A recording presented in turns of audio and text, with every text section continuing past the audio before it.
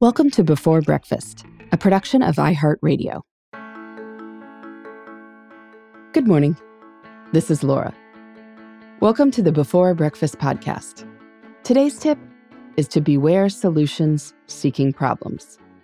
Not every so-called solution will make your life better. Some just add to your to-do list and waste your time. Now, don't get me wrong. I love strategies and tactics for solving problems and making the most of our time. When we streamline tasks that are not important to us, we have more time for what is.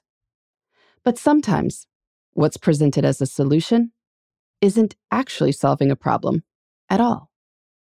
Some life hacks are just silly. Take one I saw recently that advised keeping dishwasher pods on the windowsill to save the time it would take to get them out of the cabinet. I am not sure that the 5 seconds it takes to retrieve a pod from the cabinet right by the dishwasher is such a huge problem that it justifies a solution requiring ugly windowsill clutter. Or another hack, stretching while drying your hair. Now, stretching while you're just waiting for something, such as when you've got food heating up in the microwave, is one thing. But if I've got time to dry my hair, I'm pretty sure I've got time to stretch too. And if I try both simultaneously, I am pretty sure that I'd tip over and land on the floor. As for the advice to never leave a room empty-handed, well, this makes sense in theory, but never leaving the room empty-handed means you're thinking about cleaning up every time you're in the room, which seems like it's adding trouble rather than taking it away. No one is ever going to achieve a state of decluttered perfection. Whatever object you cart out will soon be replaced by another one.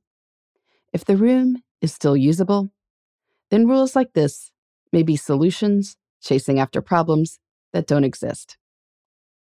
Then there are solutions that are helpful for some people, but maybe not for you, because you don't have the problem they're intended to solve. For example, lots of magazines will tell you that wise home managers meal plan and shop in bulk. But if in normal, non-social distancing times, you enjoy stopping by a specialty grocery store on your way home from work and deciding what to cook for dinner based on what looks good, then meal planning and bulk shopping would amount to turning a pleasure into a chore. How is that a win? Essentially, you want to avoid devoting time to solving a problem that you don't have. In considering whether to try a purported solution, compare the time invested and the outcomes generated now with what you would expect with the solution. If the so-called solution doesn't require less time, produce better outcomes, or both, it's probably not worth it for you. What are the most ridiculous life hacks you've ever heard? Have you ever fallen for a solution seeking a problem? You can write me about it at beforebreakfastpodcast@iheartmedia.com. In the meantime, this is Laura. Thanks for listening, and here's to making the most of our time.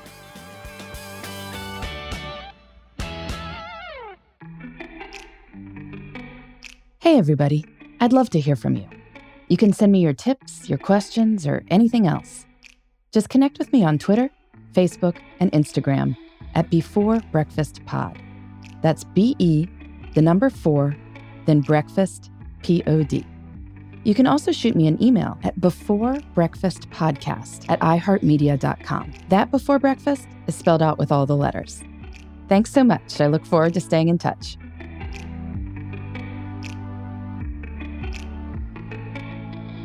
Before Breakfast is a production of iHeartRadio. For more podcasts from iHeartRadio, visit the iHeartRadio app, Apple Podcasts, or wherever you listen to your favorite shows.